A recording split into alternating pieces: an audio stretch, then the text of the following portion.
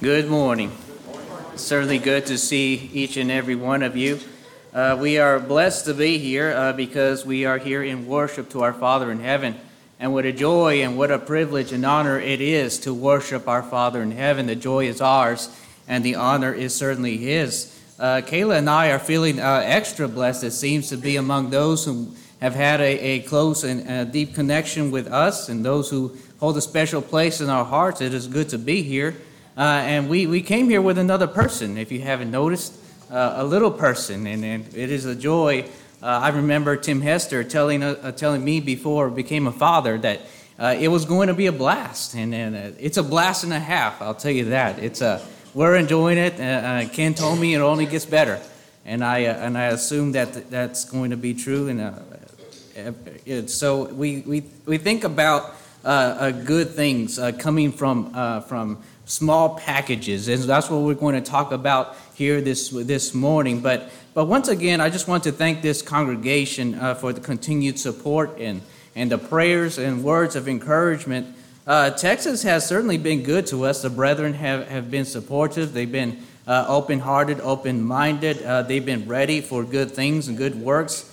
Most of you know that I work full-time in one place and part-time in another place. And the church in Uvalde, I work part-time there. And the last time I was here, it was in August, I told you that they were looking for a preacher. And the good news is they just hired one. They hired a sound preacher who goes by the name of Al Washington. Al is from the northern Austin area, and he has done extensive work for World Video Bible School. And so he has taken on that work. He's a graduate of the Southwest School of Preaching in Austin. And so we're excited about that. Me and Al going to continue the Wednesday classes there. So it's going to be a tandem work there. But I will continue working part-time with them, as well as coordinating the upcoming VBS that we'll have later on this year. So we're excited about that, especially with this congregation's involvement with that VBS. So we're excited. In Carrizo Springs, where I preach full-time, we are dedicating this entire year to talking more about Jesus. You can say that the theme is more about Jesus. We want to be a congregation that's more about Jesus, perhaps more than we've ever been. Truth be told, the world has been very good at getting Christians to talk more about the world than they do about Jesus. And so we're getting back to Jesus. And so this year, every one of my sermons will come from someplace in the gospel accounts, someplace in the life of Christ. Let's learn more about Jesus. The idea is not original with me. It came from what's called the Life of Christ Challenge. And if most of you might be familiar with the Truth for the World commentary series, they have a mission school that issued this challenge, the Life of Christ Challenge. And so the idea is just getting into the life of Christ and learning Jesus, so much so that you are able to talk about Jesus. You're able to teach Jesus to the community. And a part of this challenge, they also, for a fee, they send you commentaries, but they also send you lesson plans. And they send you also a 13-week course, a video series designed to teach and to inspire Christians how to reach out in the community with the life of Christ.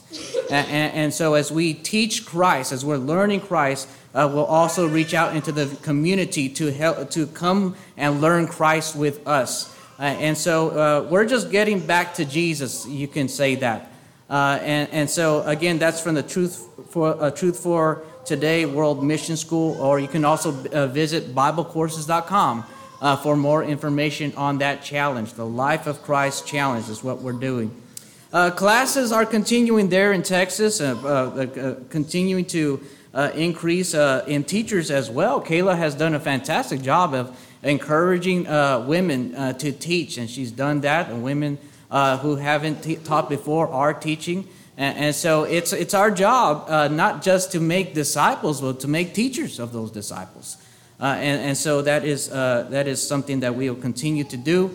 We thank you once again for your work and work of support and prayer. Joshua chapter 7, if you have your Bibles. If you were in our adult Bible class this morning, we talked about small things, making a large and unexpected impact. The kingdom of heaven is likened to things that you never saw coming. You never thought that you'd get a tree, a large tree from that mustard seed that you just planted. And so such is the nature of the power and the impact of God's kingdom. It's composed of small things that you never would have used. As David alluded to this morning, Jesus would come from small beginnings. He would be born in a manger. Or his position would be that of a carpenter. His dad was a carpenter. His mission work would be 3.5 years. His disciples would be composed of ordinary individuals, ignorant and unlearned men, as the Bible would say. The movement that would change the world, well, it would be a movement of a death, burial, and resurrection, and that's the story that would change the world. But much like the mustard seed, these little beginnings amounted to an unbelievable and massive change in the worldview. I mean, what does it take to make a great impact for the Lord and His kingdom? Well, friends, we need to go back to the small beginnings. We need to go back to the mustard seed principle, the God's things, and have faith in the mustard seed as it has its growth. So this morning, what we want to do is we want to take that idea and we want to make it practical for the individual Christians. We want to know specifically five things that we can be doing as individuals this year that will end up with a significant result, a significant impact for the Lord's kingdom. The thoughts this morning are not going to be original. They're not going to be revolutionary. I am sure that you've heard them.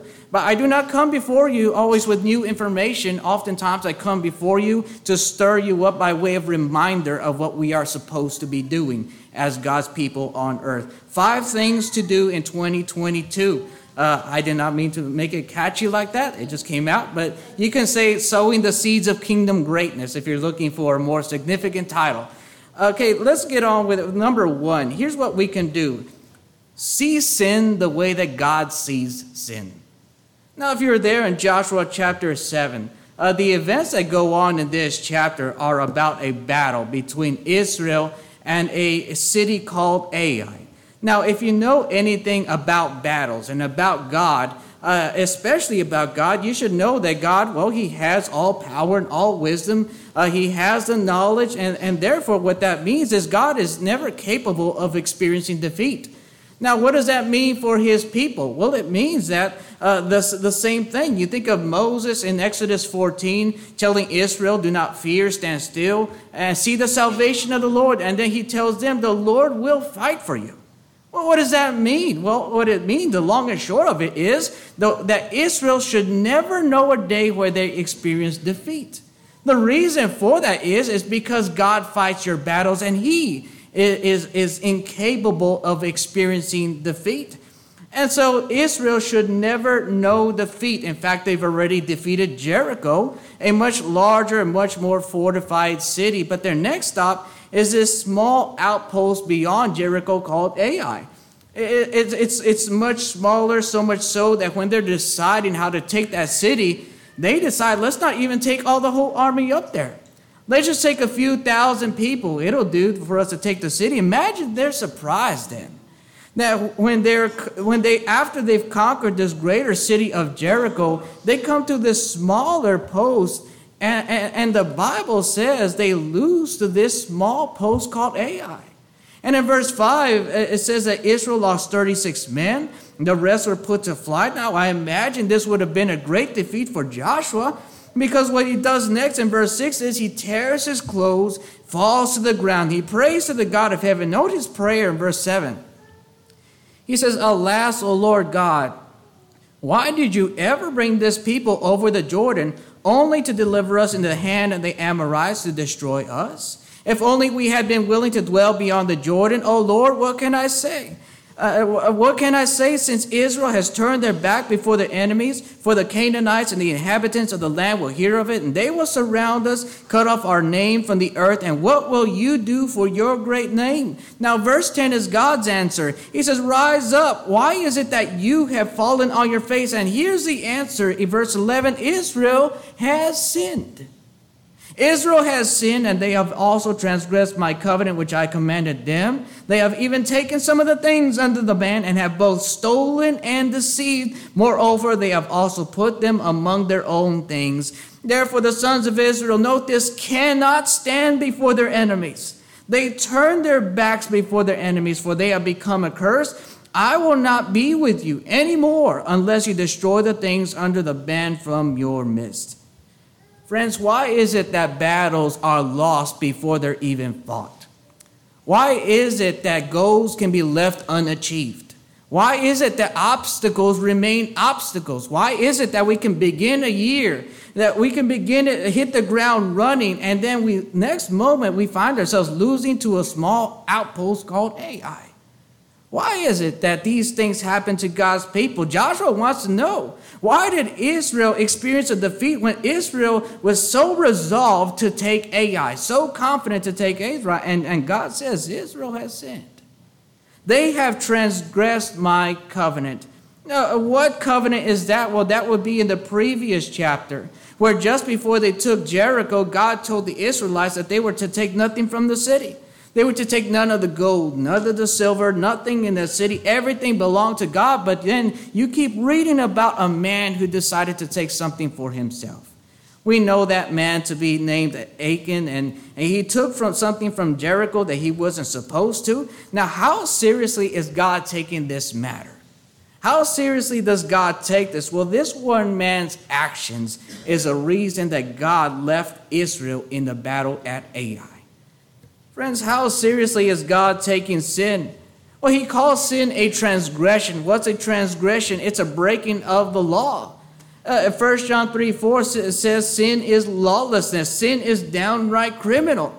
I'm not sure if you've ever considered sin to be a crime, but friends, it is indeed a spiritual crime. It's a crime that has a victim. Well, who's the victim? You know, sometimes some people like to couch their actions in being victimless crimes. I'm not hurting anybody. I mean, the entertainment industry it's a $1 billion industry. So what if I illegally download some movies? So what if I illegally download some, the IRS likes to take all my money. So what if I fudge the numbers? It's not like they're going to hurt. It's not like anybody's going to notice. It's not like God is going to notice. Maybe that's what Achan thought. Maybe that's what nobody's going to get. What is a few garments, really? There is no victim here, but friends, when sin is involved, there's always a victim. God is the victim here. God says they've stolen and they lied. They took things from me. There's been a personal attack against me, and they've stolen my stuff, and they put them among their own things.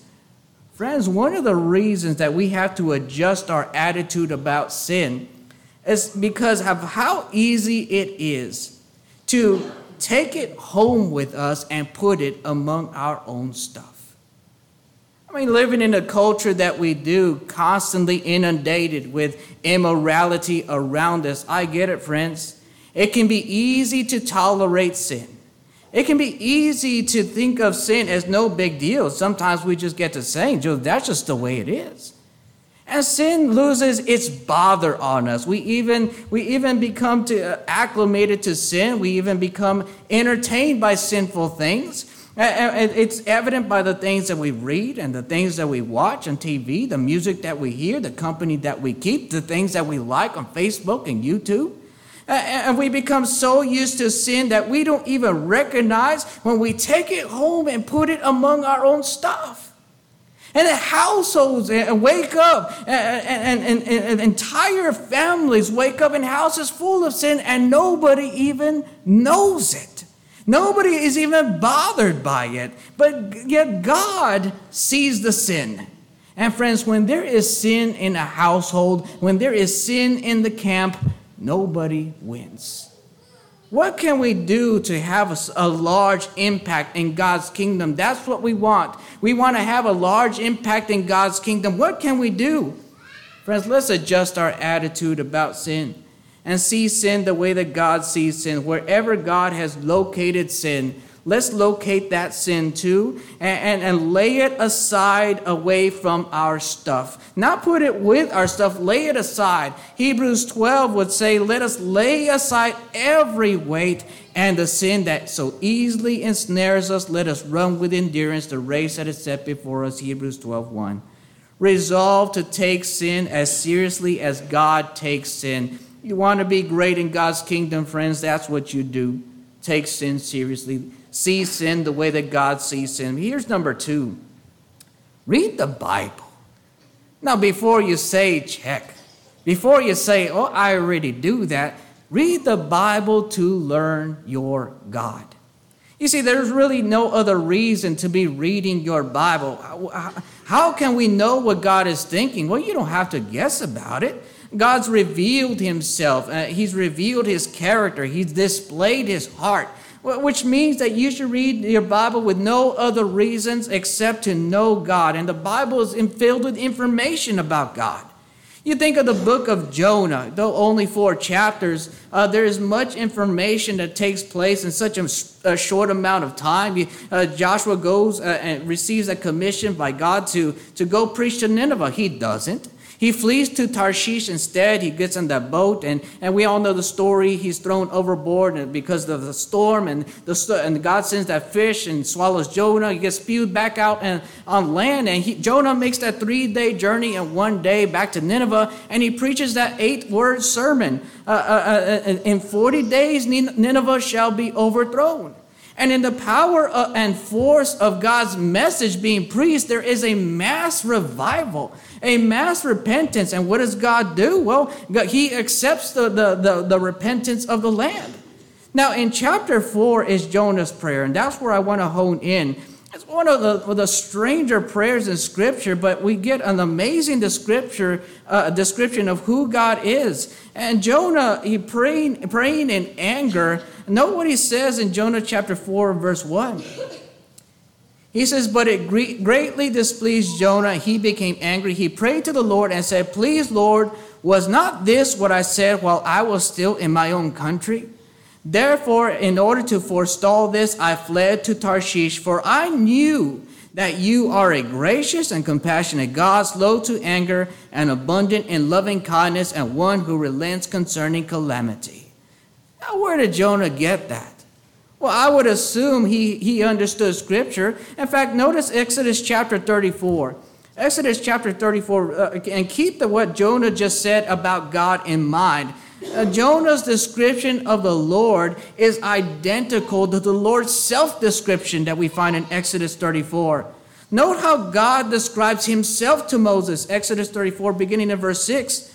The Lord God, compassionate and gracious, slow to anger and abounding in loving kindness and truth, who keeps loving kindness for thousands, who forgives iniquity, transgression, and sin, yet he will by no means leave the guilty unpunished. Now, why did Jonah leave to Tarshish? Why did Jonah forsake his preaching of Nineveh and go somewhere where God told him not to go? Friends, may I suggest that Jonah is connecting Scripture to God's actions. Because Jonah knew of God's self-description, and Jonah knows of God's actions because Scripture is telling him about God. Friends, when you read your Bible, you should be letting Scripture tell you about who God is. Let Scripture tell you about God, but then go to your Old Testament and put it to the test. Find out if God is really those things. See his actions. See God's behaviors among his people. Find out if God is actually that toward his people. And then you think of the book of Hosea. In the first few chapters, it's about a man who has a wife that's unfaithful. So unfaithful that she has children outside of marriage. So unfaithful that she becomes a harlot. And God approaches her husband. And what does he tell her husband, Hosea? Not divorce her. He doesn't tell her, you need to leave her. What does God tell her? What does God tell Hosea, rather? He tells Hosea, you need to get her back. Now, why on earth is God telling Hosea to get her back? Because that describes God. That describes God and His relationship that He has with His people. That when His people are unfaithful to Him, God is still around. God has not forsaken His people. I mean, have you ever seen one of those one-sided relationships, where one person is just more invested than the other person?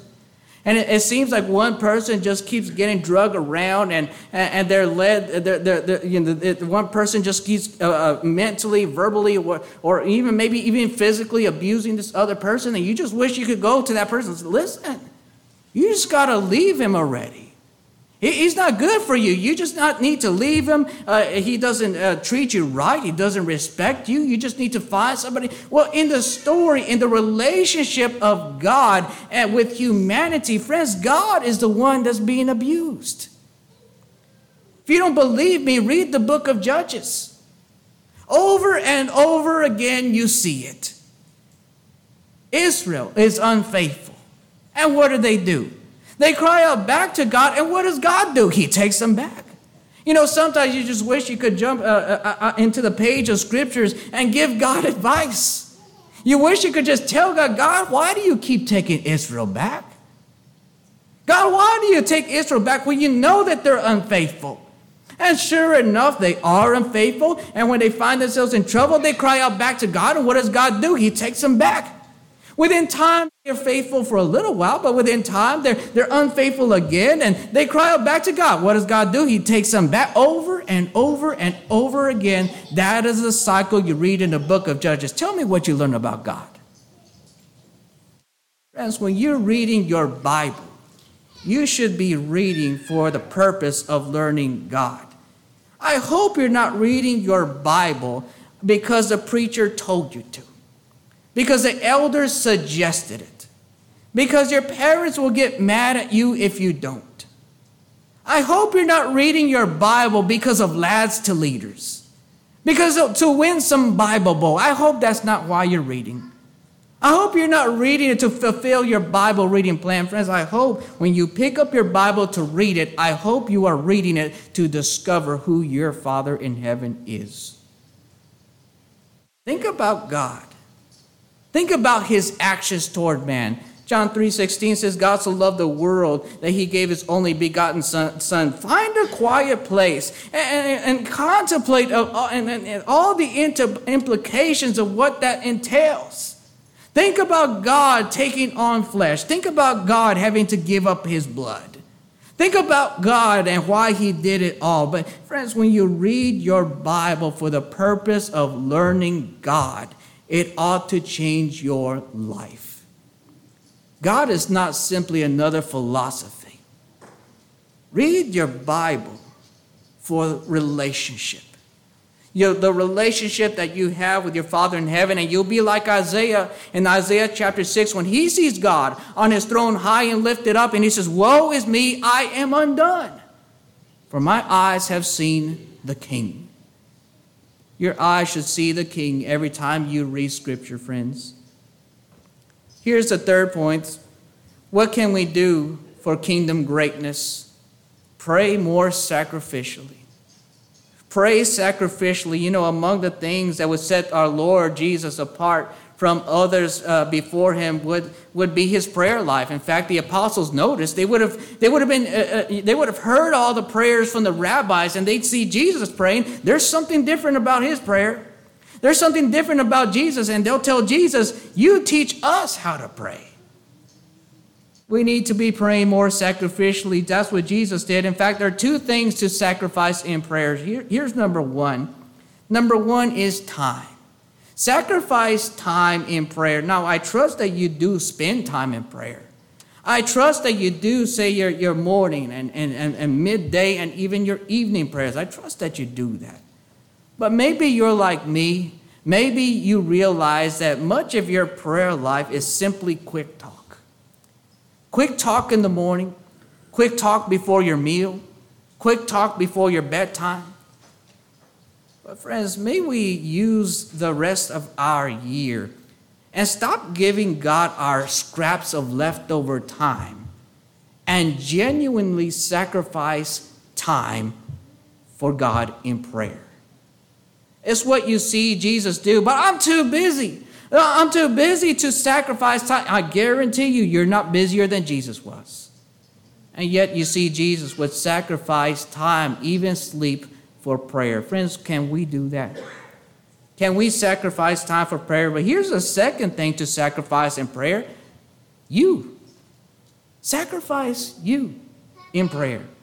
You see, oftentimes when we pray, I'm afraid that oftentimes that the subject of our prayers is dominantly us. How can we make a self-sacrifice and make more prayers less about us? Well, make them more about God. Start with a prayer, praising God. Can you just praise God? Not ask for anything. Can you just spend 20, 30 minutes just praising God for the things that He's done? And can you praise God for the things that He's done in the Old Testament, the New Testament? The psalmist will give us words of praise. Psalm 135 says, praise the Lord. Praise the name of the Lord. Praise Him, O you servants of the Lord. Praising God is a natural product of knowing God. Praise Him, but then can you thank Him? Thank Him for the blessings that He... But can you also, when you're thanking God for your blessings, can you also emphasize the spiritual blessings? Can you emphasize... Sometimes when I get to talking to people, they'll say, well, life is good, life is blessed. And I'll ask them, how is life blessed? And they'll say, well, I got my health, I got my clothing on my back, I got my house. Friends, those are blessings, but that is not why you are blessed. You see, the true blessed life is spiritual. We are blessed because we have life in Christ Jesus. And so can we please emphasize the spiritual blessings over the physical blessings? That when we're thanking God, we thank Him because we have our sins forgiven, because we have life with Him in heaven. Can we emphasize those things? And friends, when we're done thanking God and praising God, can we then shift our attention to other people? Can we talk and pray to God and petition God for other people? Moses did it. Moses petitioned God for other people. Joshua fell down on his face before the people. Jesus would do that. Paul would do that. Pray for other people. Who should I be praying for? You've got a bulletin. There's some names on there. There's some sick people on there. But then can you pray for the elders? Can you pray for the leaders of the church? Can you pray for those who have left the church? Can you pray for those who are in mission fields and other places? What about family? Can we pray for family? When's the last time a husband fell down on his knees and prayed for the well-being of his family? I mean, how many husbands fall down prostrate before the God of heaven and are praying for their wives? God bless her in her walk. God increase her faith. Why not pray for our spouse? Why not pray for our parents and for our children? Why not do that together? Why not turn off the TV? Oh, I got homework today. Too bad we're praying. Why not? What kind of impact would that make? What would that tell my children about prayer if I were to sacrifice time? And tonight we're going to pray. Make your prayers about other people. Make it about God and about the brethren, but then petition God for yourself. But before you ask God about that thing, before you ask God to invest in you, can you ask God for the things that help you invest in Him? Can you ask God for the things that would help you carry out His religion better? Can you ask God for strength of faith and wisdom and understanding of His Word? Can you ask God for the things that will help you glorify Him better than you ever have? And when you've done all that, can you then pray for that thing that you want, but then qualify it the way Jesus did? Not my will, but your will be done. You see, friends, you need to be communicating to God the message that it doesn't matter whether you give me that thing or not. I serve you for nothing. I serve you for nothing. Let's make more sacrifices in our prayer. Let's sacrifice time and let's sacrifice self in our prayer. And what an impact that would make for our spiritual selves. Here's number 4. Make the church a priority. You know, the Bible is just filled with fascinating things and wonderful stories and words of wisdom and encouragement, unbelievable promises made. But have we really just sat down and appreciated what the Bible is saying about the church? Appreciate what the church is. It is not a building. We understand that. It is a manifold wisdom of God, Ephesians 3:11. It is the eternal purpose of God, Ephesians 3:10. It's the reason why God created everything the way that he did. Again, but it's easy to just let that pass over your head. Spend some time meditating on that. Spend some time alone. Study it and dissect it. What does it mean that the church is the eternal purpose of God? Well, it means that before you open your Bible, God already has that in mind to build his church. Friends, you need to be thinking about that. You need to be thinking about his church. The church is what Christ left heaven to build, Matthew 16:18. It's the reason why Christ would shed his blood so he can purchase it, Acts 20:28.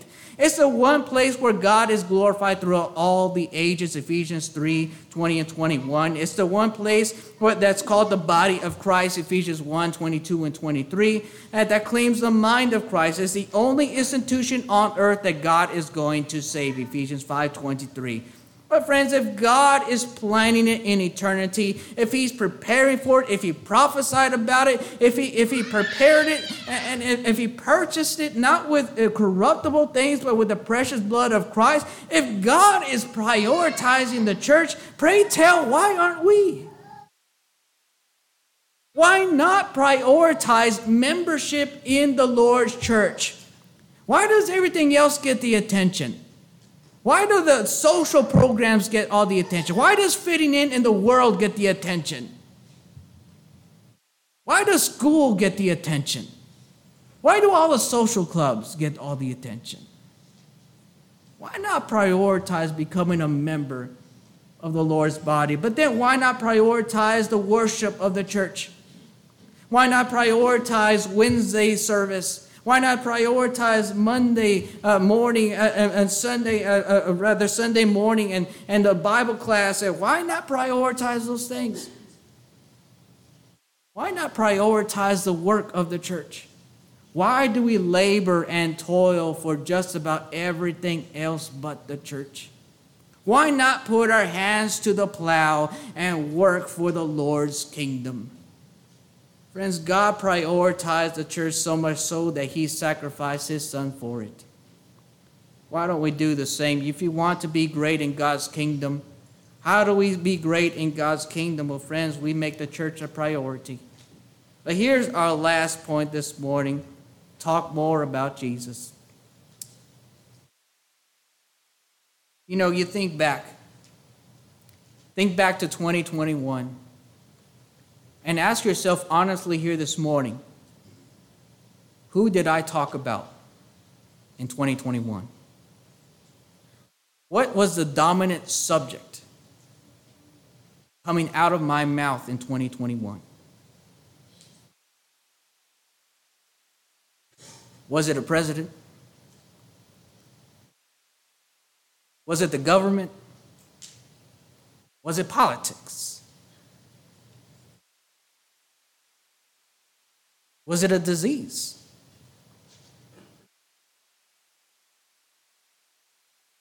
Examine yourself and then compare that to what the book of Acts is talking about. You know, the book of Acts is about 12 men who changed the world. What did they talk about? You open up the book of Acts, and Peter will begin on the sermon on the day of Pentecost in Acts 2:22. He says, men of Israel, hear these words. And then he says it, Jesus of Nazareth. In Acts chapter 3, they heal that lame man, that beggar. And Peter addresses the crowd in verse 12, says, men of Israel, why do you marvel at this? Or why do you look intently at us as though by our own power or godliness we made this man whole? But the God of Abraham, Isaac, and Jacob, the God of our fathers, glorified his servant Jesus. In Acts chapter 4, they're arrested, and the Pharisees want to know about what name have you done this? And Peter says, let it be known to you and to all the people of Israel by the name of Jesus. What are they talking about? Jesus. Acts chapter 5, 6, 7, they're talking about Jesus. Just keep reading throughout the whole book. Acts chapter 17, these are they who have turned the world upside down. Well, what is it they were doing to turn the world upside down? Paul was preaching Jesus. Just keep reading throughout the book. What is your New Testament about? What are the gospel accounts about? They're about the life of Jesus. What is the book of Acts about? It's about how to take that belief and put it into action. What is the letter of Romans through Jude? Well, they're individual letters written to individuals and congregations about how to practice the religion of Jesus. What is the book of Revelation about? It's about victory in Jesus. What's your New Testament about? Jesus. Friends, what are we to be about? Jesus. What does God want us talking about? Jesus. And friends, sometimes we ask ourselves, why isn't the church growing? Why is it that we can't have the impact that we do? How is it that we can get to this nation? You mean to tell me nobody's interested in Jesus anymore? That might be a 21st century thing, but that's not a first century thing, because all they ever talked about was Jesus. And friends, that changed everything. It's so often the case, sadly, that the people who know the most about Jesus do not talk about Jesus. They'll talk about everything but Jesus. They'll talk about all the social programs and all the church marketing, but not Jesus. Paul said it best in 1 Corinthians 2, 1 and 2, and I, brethren, when I came to you, did not come with excellence of speech or wisdom, declaring to you the testimony of God. For I determined not to know anything among you except Christ Jesus and him crucified. Brethren, may we talk more about God and about Jesus this year than we ever have in our lifetime. We always think about how we can impact this world, how this world, this nation is going to get right, how it's going to start behaving itself. You don't start with the behavior. Friends, you start with Jesus. You start with belief in Jesus as the Son of God. May we get back to the small beginnings, friends. We resolve to do these 5 things, and what a year this will be. What a tremendous impact this will make for us as individuals and for the Lord's kingdom. Let's change our attitude about sin, friends. If you and I aren't careful, we can be careless about sin, and if you and I aren't careful, we won't even be able to blush about sin anymore. If you and I aren't careful, sin will be at home with all around us, among our families. We'll bring it home with us, and we'll set it among our things. If we're not careful, we won't even notice that it's there. You know, one good thing that came about because of the virus, one good thing that came about in my thinking is I realized that we take physical disease far more seriously than we do the spiritual disease of sin. You know, we quarantined, and we did the vaccines, we did the masks, and we did the social distancing, and we did all that. We checked the disease at the door. But why, oh why does sin get a pass? Let's take sin more seriously. Let's see sin the way that God does. Blessed are they that mourn, the Bible says. Let's change our attitude about sin. But then let's read the Bible to learn our Father in heaven. Let's read the Bible to learn God. Isaiah says he'll teach us of his ways. Let's learn to put the sacrifice back in prayer. Sacrifice time, but then sacrifice ourselves. Let's make his cause, his church, our number one priority. Let's move him up, put him into the number one position. But then let's talk more about Jesus. Let's get back to the people who know more about Jesus and talk more about Jesus to our friends and to our family. I mean, wouldn't you love to be in a place where all they did was talk about Jesus? Wouldn't you love to be the one always bringing up Jesus? Let's talk more about Jesus. Jesus is all the world to me, friends. He should be. That should be the case to every person here. Jesus is all the world to us. And wouldn't you love to tell the world about why that is the case? May we be resolved to do these things. And friends, what a wonderful year we'll have. What a tremendous impact that will make for us as individuals and as the Lord's kingdom, this congregation that meets here at Midway. This morning, if you're not a Christian, you need to be, friends. You need to be converted to Jesus. You do not need to be converted to us, to our beliefs. You do not need to be converted to man. You need to be converted to Jesus. Be his disciple. You need to be in his body. Ephesians 5:23 says that he is the Savior of the body. Ephesians 1:22 and 23, that the church is the body. Ephesians 4:4, there's only one that you need to be in. Won't you be in his body here this morning? Believe Jesus Christ to be the Son of God. Repent of your sins. Confess his name. Be immersed in him. Buried with him through baptism into death. To rise up and walk in newness of life. Do that here this morning. Let Christ save you by his blood. And won't you do that here and come forward this morning? If you are a Christian, what kind of impact are you having for the Lord's church? May we live in such a way that it's evident that we are people who know Jesus and people who believe Jesus and our Father in heaven. And may that be clearly seen in our actions and in our words. If you're subject to the Lord's invitation, friends, if we can help you move closer to the God of heaven, we ask that you please make it known. Let's stand and let's sing the song of invitation.